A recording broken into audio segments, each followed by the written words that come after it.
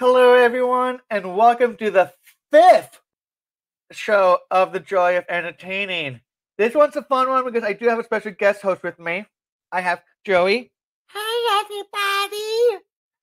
I'm here today because we have a very special guest, a puppeteer. That's right, we do have a puppeteer with us this evening. We have Eric Thomsen of the Puppet Hideaway. Yeah, that's right. And he gave us a little highlight video of his career of the Puppet Hideaway. Let's check it out. Hi, I'm Eric, and when I was young and life would get stressful, I used to escape to a world of make-believe that was filled with imaginary friends. Then I discovered the world of puppetry, and those characters came to life. I learned how to use a sewing machine and started making my own first puppets. Before I knew it, I had a bunch of puppet characters, and I was putting on shows first for family and friends, and then all around my community. In college, I worked for a television station, and I developed a puppet character for a local TV show whose name was Foxford. Hey, hello everybody! Hey, Foxford! Recently, I developed this place, the Puppet Hideaway, where I could share my craft and my love for puppets with everyone through social media. Oh boy, Eric, I think that is terrific, and I sure hope that your videos can make people laugh and even inspire them to follow their dreams. I do too, so go ahead and follow us and keep watching right here at the Puppet Hideaway. So, let's welcome my friend, Eric Thomsen! Hey! Hey, Eric, how you doing?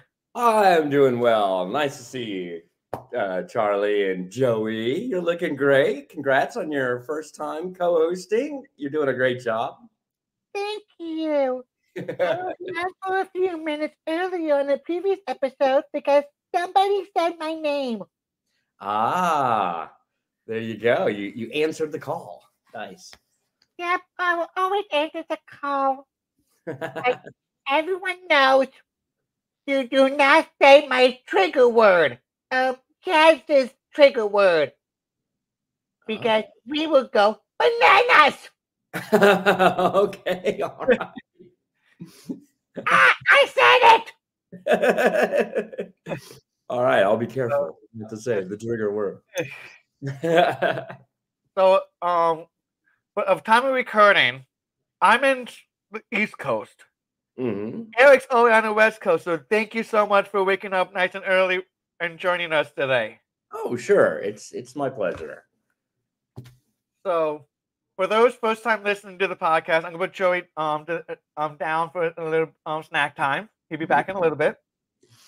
For those first time listeners to this podcast, how it works is it's almost like a two-part interview. The first part is I ask the guests how they got into entertainment, like why they become an entertainer. And the second part is what inspired them to become an entertainer and who they use to look up to with their characters or acting, writing, singing, whatever their specialty is. So, Eric, I know we saw the video of your little intro. Can you just give us a full more detail about your life and all that fun stuff? Yeah, sure. Absolutely. I love the title of your show, The Joy of Entertaining, because I think when it comes to having jobs and careers, entertaining, it really is a joy. And if you are fortunate enough to be in a role like that, it's a lot of fun and it's great. And so I'm very happy to be able to do it. So my start into puppetry, I think definitely I was inspired by Jim Henson. I grew up with Sesame Street, Mr. Rogers' Neighborhood, and the Muppet Show was, of course, a big fan of mine, or I was a big fan of the show. And then especially, I would say one of the most important influences that kind of got me going was Fraggle Rock. And when I was a teenager or a teen, yeah, it was like many people growing up. I had some challenging times, and I found that Fraggle Rock for me was a wonderful escape.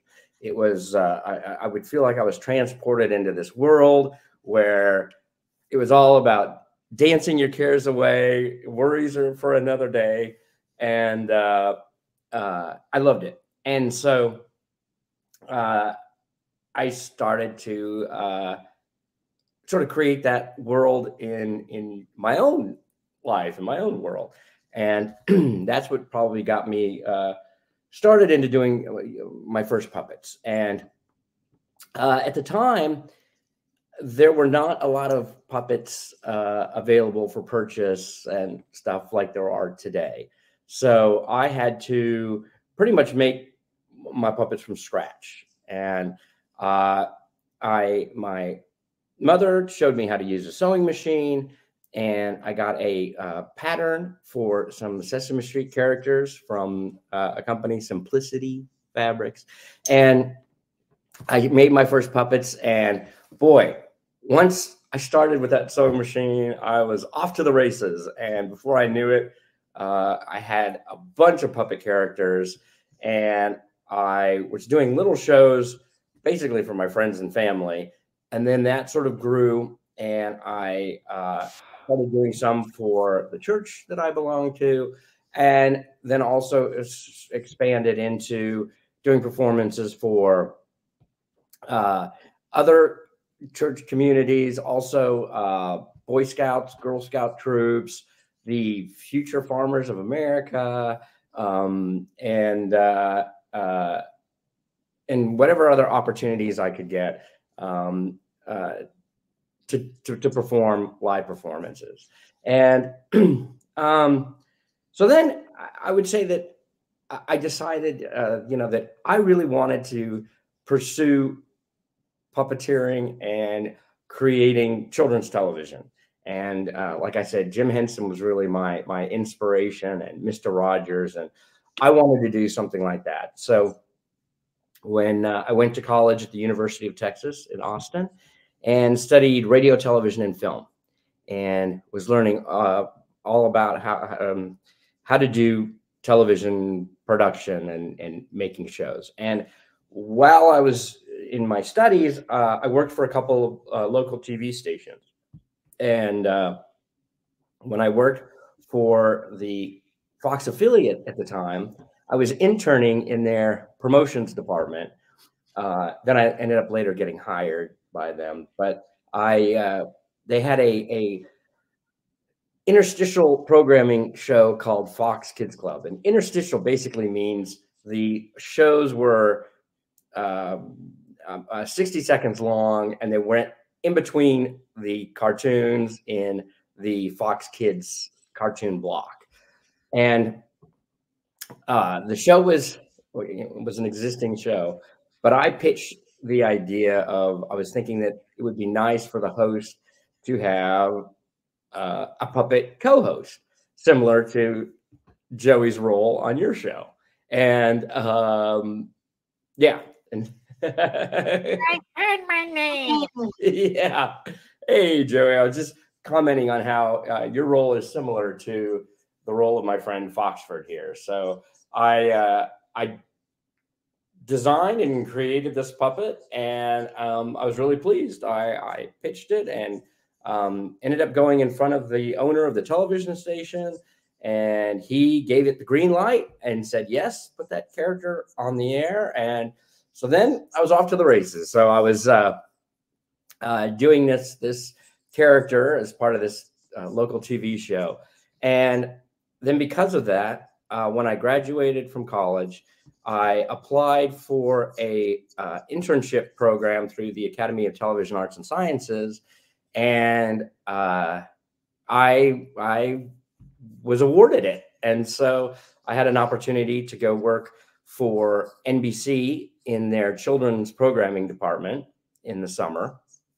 And so, yeah, packed my bags and left Austin, Texas, and moved to Hollywood, California. And yeah, and that's what sort of then started my career in the entertainment industry. And I worked at NBC, worked at some other places, but like E! Entertainment. But I would say what was really fun for me was then starting with Saban Entertainment. And this was at the time when the Mighty Morphin Power Rangers was just was coming out and was such a big hit. So I got to be part of the whole Power Ranger franchise when that was just getting started and was at the height of its popularity. And I found that instead of working on the production side of things, I was actually working in the licensing the licensing consumer products area, working on all their merchandise. And this was great because a lot of my experience in making and creating puppet characters and plush translated into this area, because I would be developing, plush characters and other toys and stuff for these brands, working with top manufacturing companies, the Hasbros and Mattels and Legos of the world. And so that was a terrific experience because it taught me how the entertainment, the bigger picture that goes beyond just the production of a show, but the creation and the development of a whole franchise and a merchandising strategy. I learned all about how the retail system works and how you get products sold in and on shelf.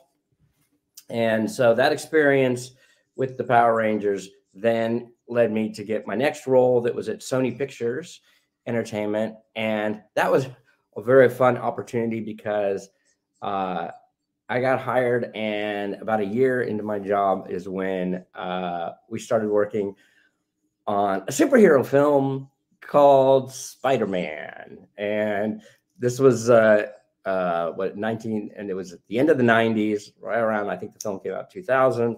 And superhero films were not, were not popular at that point or whatever. We're not the big drivers that they are today. And Spider-Man was like the first one to really like, you know what? We are here. There's been plenty of them in the 90s, but none of them broke that glass ceiling for mainstream movie theaters. And Spider-Man was that one that broke the glass. Yes. For the Marvel, the universe that we have today. Absolutely. Yep. It was the trailblazer. It was the one that kicked it all off. Similar to, I would say, how Star Wars kicked off science fiction, a couple decades before in the late 70s, early 80s. And so I would say Star Wars was the kickoff for science fiction, and I would say Spider-Man was the kickoff for superhero films. And so that was terrific. And while at Sony Pictures, I worked on, again, the toys, the video games, all of those products for Spider-Man, Smurfs, Ghostbusters, a whole slew of products, all of those Sony Picture animation projects and everything. So Sony Pictures, Columbia Pictures. Yes. Pretty much. Yes. I know Columbia Pictures are the ones that have the rights to Ghostbusters. Correct. Yes. So Sony Pictures owns a couple of film studios, Columbia Pictures being one of them, TriStar Pictures, and some various smaller ones as well, Screen Gems and Sony Picture Classics and all these others. But yes, that's right. Columbia Pictures is their big one. The reason why I brought I said that because there's rumors out there that Universal Studios Florida is getting Ghostbusters again in some form or fashion. So it looks like Columbia Pictures had made a deal with Universal again to bring back Ghostbusters. Yeah. So that's going to be great. That'll be very fun. And also at Universal in Florida is the Men in Black attraction.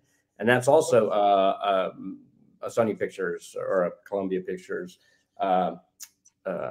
franchise that they own.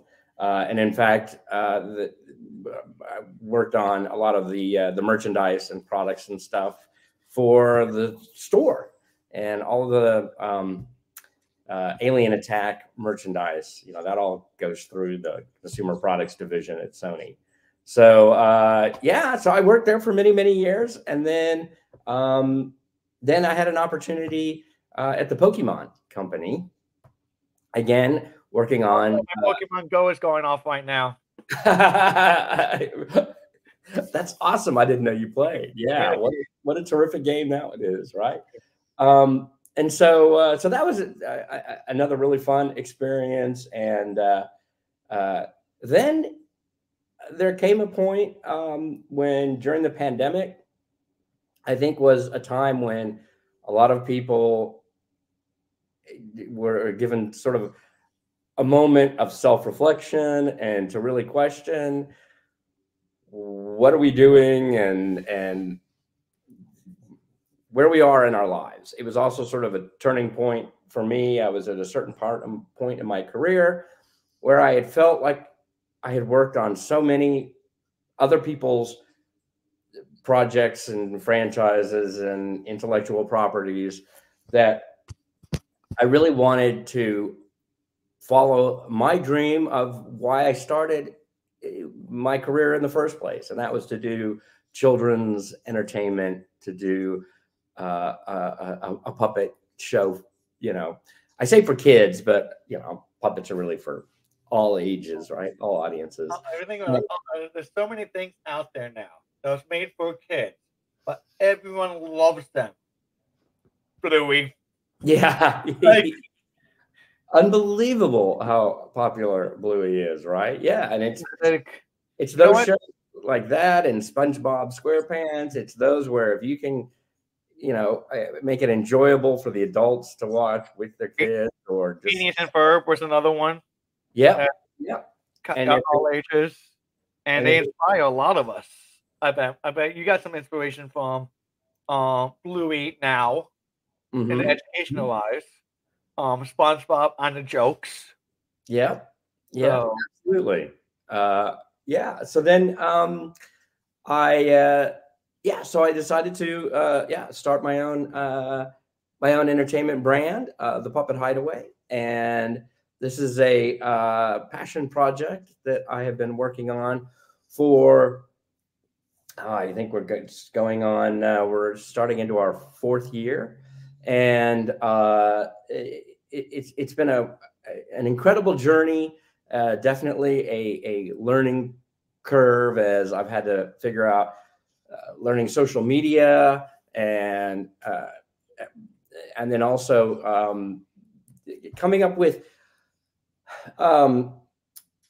entertainment that is suited to this new age that we live in now. And what I think I hope is the hook that makes the Puppet Hideaway a little different than your traditional children's entertainment is that I focus on short form video that I create a show, and that show is made up of 30 to 31 individual little chapters, and those little chapters, those episodes, go together to make a full show. And so each of those needs to be able to stand alone, but then tie in to the greater narrative. And so I also had to figure out it's very different when you're filming in the vertical format, the 9:16 for a mobile device. And so that's sort of where I've been headed. And it's been a terrific experience, and I absolutely love it. And so I'm at the point now where, in addition to creating the content, my goal for this upcoming, this next year plus is to take it to the next level. And part of that is to try to get more going on with merchandising. I'm in the development of some books based on the shows. and working on some collaborations with puppet manufacturers, and also and then we got, coming up with some merchandise opportunities, so that the fans can connect with their favorite entertainment property in a way that works best with merchandise. So so that's kind of where I'm at today, and it's really exciting. I would say it's very rewarding when you do have the opportunity to go after something that you wanted to do since you were young, and that brings you joy, and also to have that creative expression. And also when you work for yourself, it's challenging because you have to do everything yourself, and you have to learn everything, which is its own set of challenges. But it's also very rewarding too, because you have the freedom to sort of tell whatever story you want to tell, and create whatever characters you want to create. And so that's kind of where I'm at.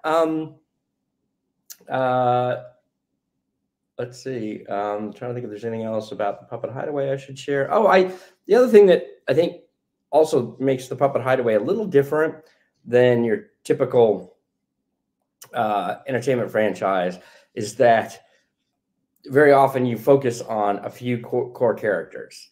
And so using Fraggle Rock as an example, right? You have Gobo, Moki, Wembley, Booper, Red, right? Those are your 5, and you watch them every episode. What are they up to?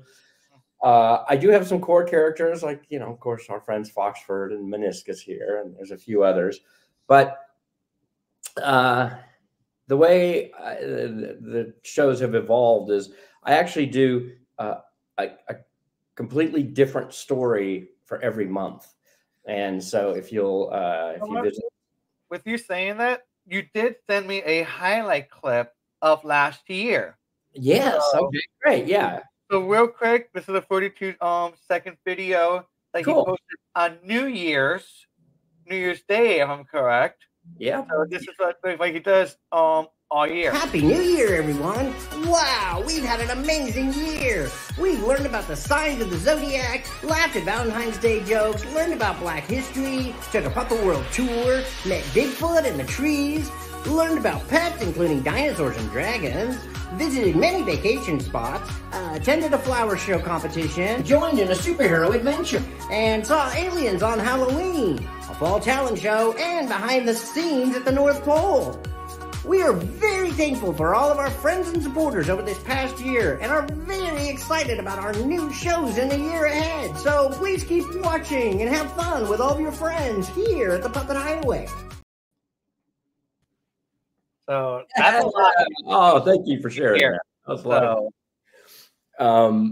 so that was perfect. That very nicely summed up what I was trying to explain there. That there's a whole sort of different set of characters for each show, and I would say even the content is quite different. Some of them are a little more educational based, whether it's discussing, for example, the reptile roundup. It was learning all about different reptiles. When there's the Puppet World Tour, it's a geography lessons. When it's Black history stories, it's focus on history, and then the My Pet Dinosaur, to focus on choosing making choices about pets and taking care of pets, and what to do if you lose a pet. How do you find a pet? And then some are just more fun, like. This month, our story is The Little Merman. And that's sometimes I like to take a classic story and sort of flip it. So in this case, instead of the mermaid wanting to become, part of the world above, this one is the story of a pirate who dreams of he's in love with the ocean and dreams of living, under the sea, part of her world. And I did that again a couple of years ago when I did a switch on the Cinderella story. And instead of the prince having the ball with all the ladies to find the lady he wants to date, in this case, it's a princess, and she wants to date boys. So there's a big ball, and all the boys in town are invited. And instead of the glass slipper being left behind is the clue, this time it's a kid's tennis shoe, and she has to use that to find her true love. So it's nice. There's a lot of variety in that, so yeah, some stories have maybe a little bit more of a morality kind of tale, and some are just sort of more educational, and some are just funny. Sometimes it's just a collection of jokes. The Valentine's Day one is just a bunch of little puns and stuff about different characters with a Valentine's Day theme. And yeah, so that's sort of the focus on those shows. And yeah, it's been a terrific experience, and I'm very excited. And I appreciate getting the opportunity to be able to talk about it here on your podcast. This is fun. Yeah, like I said, it's all about supporting each other. Like it was named on the Mascot Support Group podcast, supporting performers, mascot performers. This one is supporting entertainers, all forms of entertainment. And like when I'm going back a little bit, like why did you want to become an entertainer? Why did you want to become a puppeteer? Like what was that thing that was like, I'm going to be an entertainer? That's a good question. I would say part of it, if I can go back to another one of my stories, was the Fall Challenge Show. And this is a story that is very close to my heart because I identified with the main character in this story, and that's Brody. And everybody is auditioning for the Fall Challenge Show, and they're showing off their talents and the things they do. And the show focuses on what are your talents. And when I was growing up, I really struggled because I didn't feel I had any talents. And I'm terrible at music. I can't carry a tune. I can't sing. I don't play instruments. Music just did not come easily to me. I was not good at athletics at all. I have terrible hand-eye coordination. I'm just not, sports and athletics were out, and music was out. And I was sort of trying to figure out what is my purpose? What is my talent? What am I good at? And I would say even in high school, I was exploring or working with the drama department and wanting to be like an actor and on stage. And I was terrible at that too. I would only get cast in very small parts, or was working as the backstage crew. And so it wasn't really until I found puppetry as something that I did feel I had some talent for. And in the story of the Fall Challenge Show, Brody discovers that he has a talent for doing voice work, and he can do impressions of different people. And I think for me, that's what kind of just led me into the career path I chose, because it was something that, yes, I enjoyed. I got a lot of joy from it. And I did think that I had some talent there that was unusual, that not other people necessarily did. And there is definitely a talent to puppetry. I think puppetry is great because anyone can do it, but it's but there is a skill to it, and to do it very well, it does take a lot of practice, training, and some skill. So that's how I think I got into entertaining, and also it's just a wonderful feel good feeling when you can brighten people's day, hopefully make people feel better. I think of the fact that Fraggle Rock helped me so much when I was a kid that I kind of wanted to be able to do the same thing for kids today, and so that is another big driver in me wanting to be an entertainer. Let's talk about. You've been saying Fraggle Rock. Talk about Smurfs. Let's talk about the nostalgia of all of this. Why you became and like what made you be like? Why can't I speak right now? On like what made you like joy when you were younger, and now, and it becoming an inspiration, like Fraggle Rock. Mm-hmm. For me, I wanted to be Junior so freaking bad. Like I love the performance Junior. Like I thought that was such a fun character to perform as, and seeing all the behind the scenes stuff from the Return to the Rock from those guys, and like that is amazing. Like that character work, the suit, the animatronics, it's like that'd be fun. I can totally see that because Junior really is. He's a mascot character, isn't he? Yep. He's a suited. You can call it a mascot character, or you can call it a suited character because it's a suit. He has the head on, and it's the animatronics, all the moving parts to make him talk, to make him move, the action. Oh, okay. I guess I didn't know that. I didn't know I didn't know the difference between a suited character and a mascot character. That's how that's looking at it. Like make it a little bit mascots like it's for like sports teams. Okay. Okay. So, as an actor, you were wearing a costume. So that's a costume character. So I see. So I'll make it easy because we have the puppets. Everyone think of puppets like Joey, Foxborough. That's when you think we see puppets. When you see mascots, you just see them doing what they do. Okay, yes.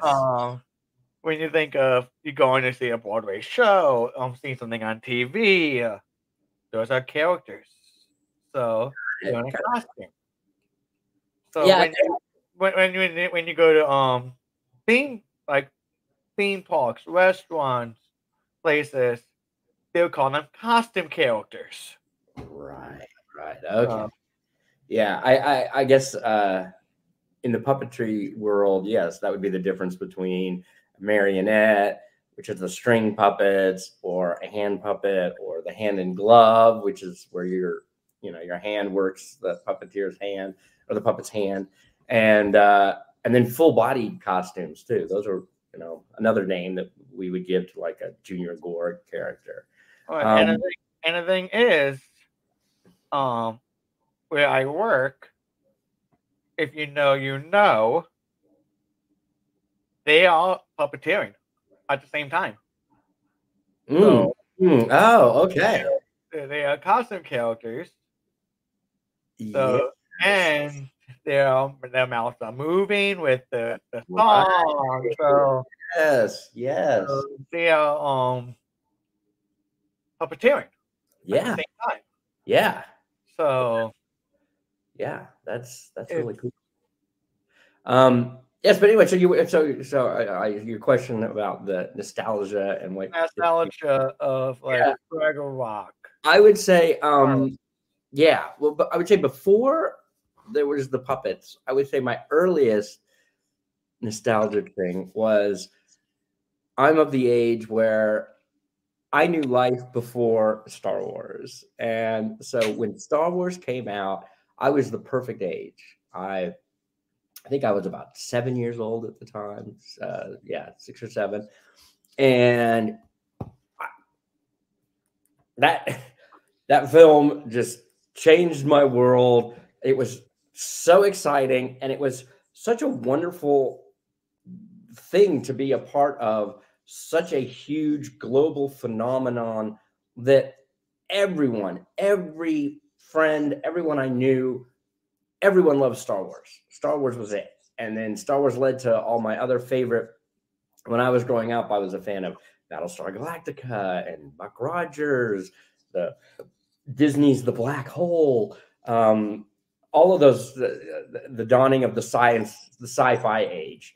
And that to me is I just remember the excitement and the joy and the how it sparks your imagination, and and then it was so ingrained in all parts of my my childhood, because I had the bedroom with the sheets and the curtains and everything was Star Wars, and all my toys were Star Wars, and when I was playing with my friends, everything we played with was sci-fi, Star Wars, Star Trek. I forgot about Star Trek. That was another big one. I'll say, you said that Star Wars and all of that. Think of that 70s show. Remember that 70s show, the episode where Eric, they go to see Star Wars for the first time, and they're like, yes, we're going to see that again. We're going to see it again. Like, it was me. And then, so then I would say, there was the science fiction sort of kickoff start. Then definitely the puppets, the Muppet Show, the Fraggles. That was my other world. Then there was the world of the puppets, and I was a big fan of that. Big World was another one that I loved. Bear in the Big Blue House. Lots of really wonderful puppet shows. Sesame Street, I mentioned before. Mr. Rogers. If I always tell people this: if it wasn't for Jim Henson, there'd be no Sesame Street. There'll be no Muppets. Like, people may not realize Sesame Street's been on for 54 years. And Kermit the Frog was originally a Sesame Street character. Mm-hmm. That's right. Yes. So without all that stuff, without Kermit, there'll be no Big Bird. There'll be no Elmo. There would not be. There may be Snuffleupagus.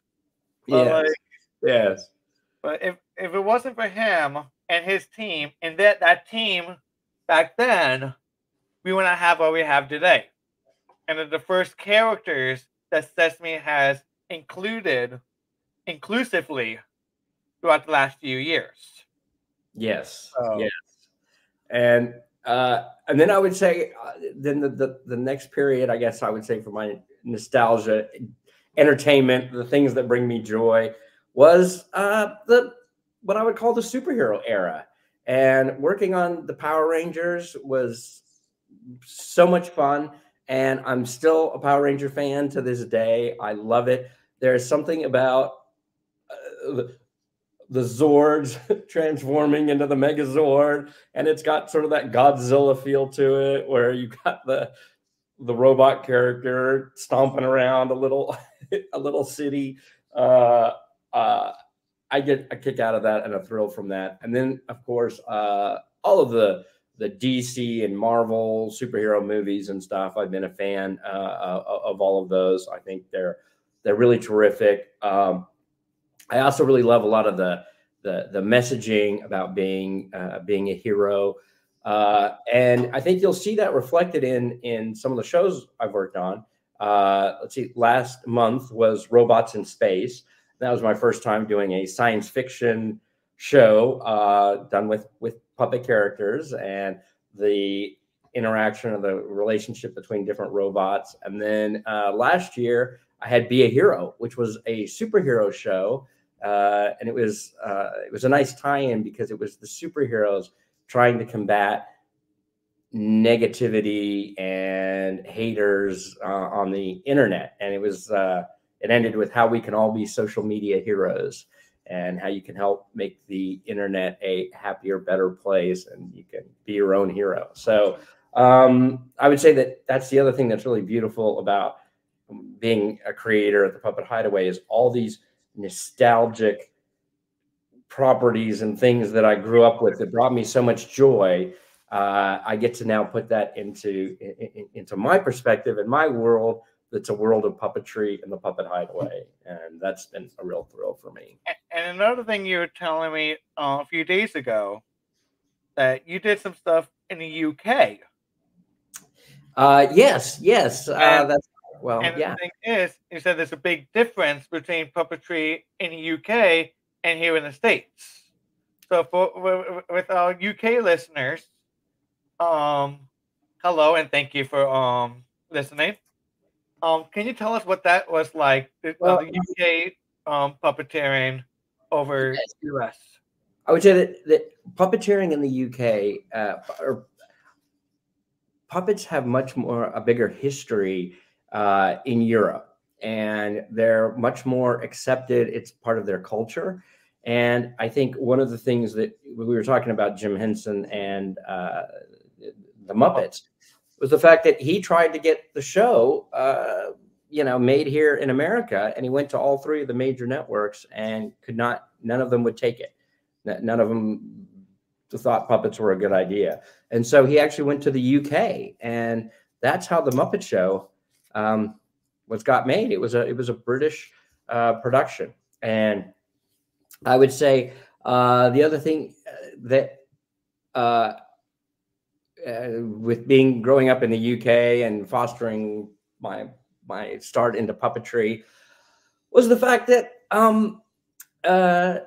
there wasn't a lot of TV out there. There was, when I was living in the UK, there was BBC One, ITV, and BBC Two was on for like half a day, and Channel 4 didn't come out until later on. So very little television, very little children's television, and we didn't have all the stuff that was on demand. So I felt like when I was growing up, you really sort of had to entertain yourself.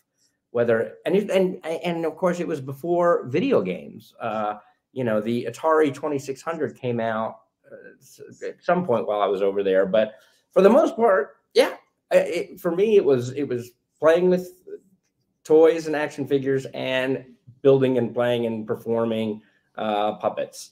Punch and Judy and those characters. That's all part of European lore and or European heritage.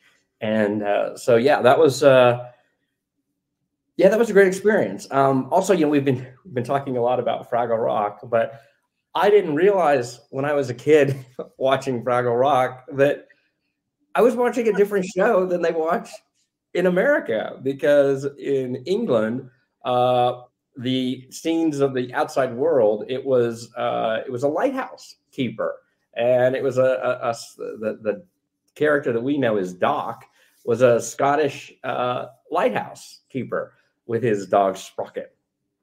And I remember it being so surprising to me when I found out that in America they had a whole different, Fraggle Rock was different, and that show was great. I believe that in Germany he was a scientist, and in France the character was a chef in a kitchen, and I thought that was very, very clever, really neat way.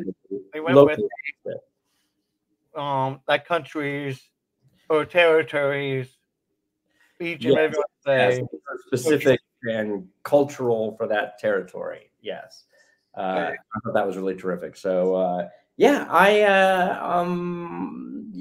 appreciate it. It was fun growing up in the UK. It was also a little weird though as a kid, because for all those years I was the American living in England, and then when I moved back to the States into Texas, I had a British accent, and everyone thought I was the foreigner. I was the Brit, and I'm like, no, I'm American. But it didn't help, because I did not have a Texas accent, and So always felt a little bit like a fish out of water, but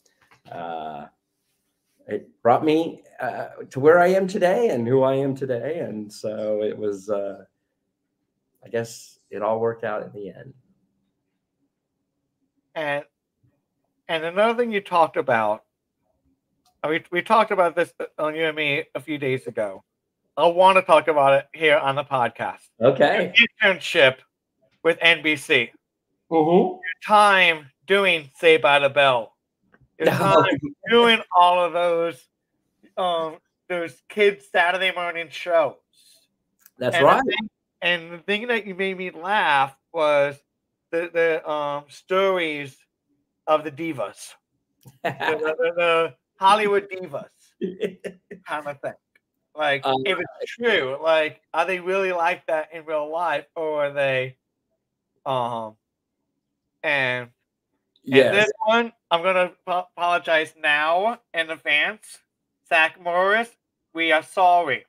Oh, please explain that. Like, sure. Like working with absolutely Bell, Justin Diamond, and yes. So there was I was a production assistant on a show called Brains and Bronze, and it was sort of a competition show with the different cast members from the different shows. So Saved by the Bell, California Dreams. There were some other shows that were involved in it, and I was new to out the LA area, and I was told that Mark Paul Gosselaar, he did not want, he couldn't have any of the beverages or whatever on the craft services car. He needed Ultra Fuel fruit punch, which was I found out was a health food drink. And so there I am as the PA driving all over trying to find this drink and going to grocery. First, I had to find these grocery stores, and then I would go to them, and nobody had heard of this drink.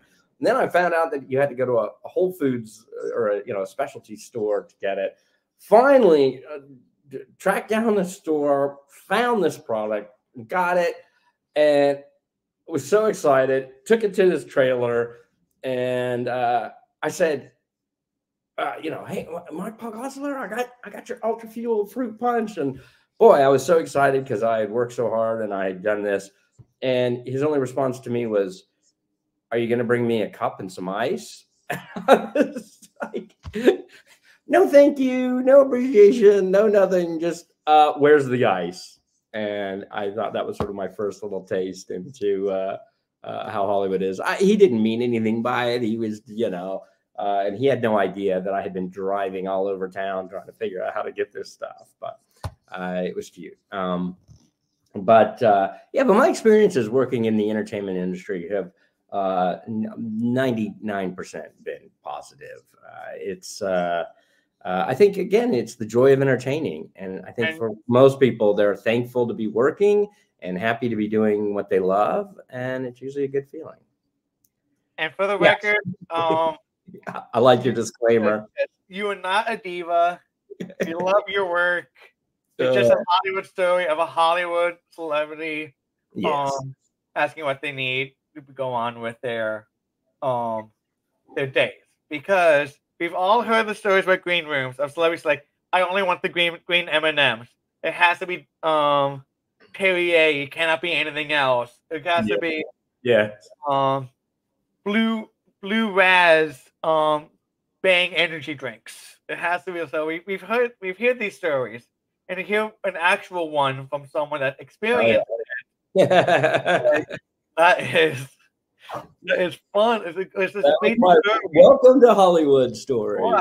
It's like I'm not going to call this person a diva or anything like that. I work with Loop Independent Wrestling. Mm-hmm. And we had, before he went into WWE, we had Austin Theory as one of our main eventers. And he was just getting off the plane, and we had to find the blue raspberry Bang energy drink. He was requesting it because he was doing a red eye. I mean, he was coming from the airport. Very tired. And like there was a gas station next to it, we couldn't find it. We had to go to find another 7-Eleven to get this drink for him to make sure get his energy for the show. So, with all through love, Austin Theory, I love you. I loved working with you. You're amazing. So, Yeah, but but it can like be stressful, right? When you're trying to find something that's hard to find and you know that you've got a VIP waiting for it. It's yeah. you're one of your main eventers, and now he's a big name in the WWE. So to see him grow, I am so proud of him. I'm so proud to see where he is now. Yes, you can boo him because of his character right now, but if anyone see Austin Theory in the streets, his physique, that's him. There's it's all natural, like nothing like bad in him. Like when I talked to him, he was like, wow. But like I said, these are just fun stories about Yes. well, if you think about getting into the entertainment field, you should be prepared for that stuff. Right. So Right. you never know what they may ask. Exactly. And in the business they call it the winning. If I think it's saying it correctly, the winning or the letter, whatever that says, everything that require that celebrity or that person asking for. Yes. Yes. So I understand that that happens whenever you interview a Sesame Street character. They have a whole list of certain things you can and cannot ask the puppets or the characters, and yeah, and there's a whole set of rules of how you talk to Muppets and stuff. All right, hey. Yeah, I'm back. I Hi. want to say hi to Fox first. Hey, Fox. Did you say you want to say hi to Foxford? Yes. Oh, yes, yes. Oh, I hey. think it'd be a great way to end the episode. Hi,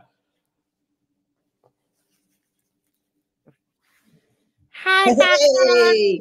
Oh, it is so nice to see another co-star. Hey, or a co-host. Yeah. You're doing a great job, Joey. Please keep it up. Yeah. We got a lot of hard work to do, and you're doing a great job. So congratulations. Yeah, it's so nice to be part of this, and we've had a lot of fun here on this podcast, haven't we? That's right, Eric. We sure have, and we look forward to hopefully you guys, if you enjoy puppetry, be sure to watch our stuff. We post every single day on all of our social media channels. You can find us at the Puppet Hideaway at thepuppethideaway.com and the Puppet Hideaway on YouTube, Instagram, TikTok, Facebook, Clapper. Am I forgetting any of them? I think that's it. Good job. That was a great little promotion, Foxford. I can tell you've had some experience doing this. Yeah. And like I am still learning how to make it work so good. I'm still like,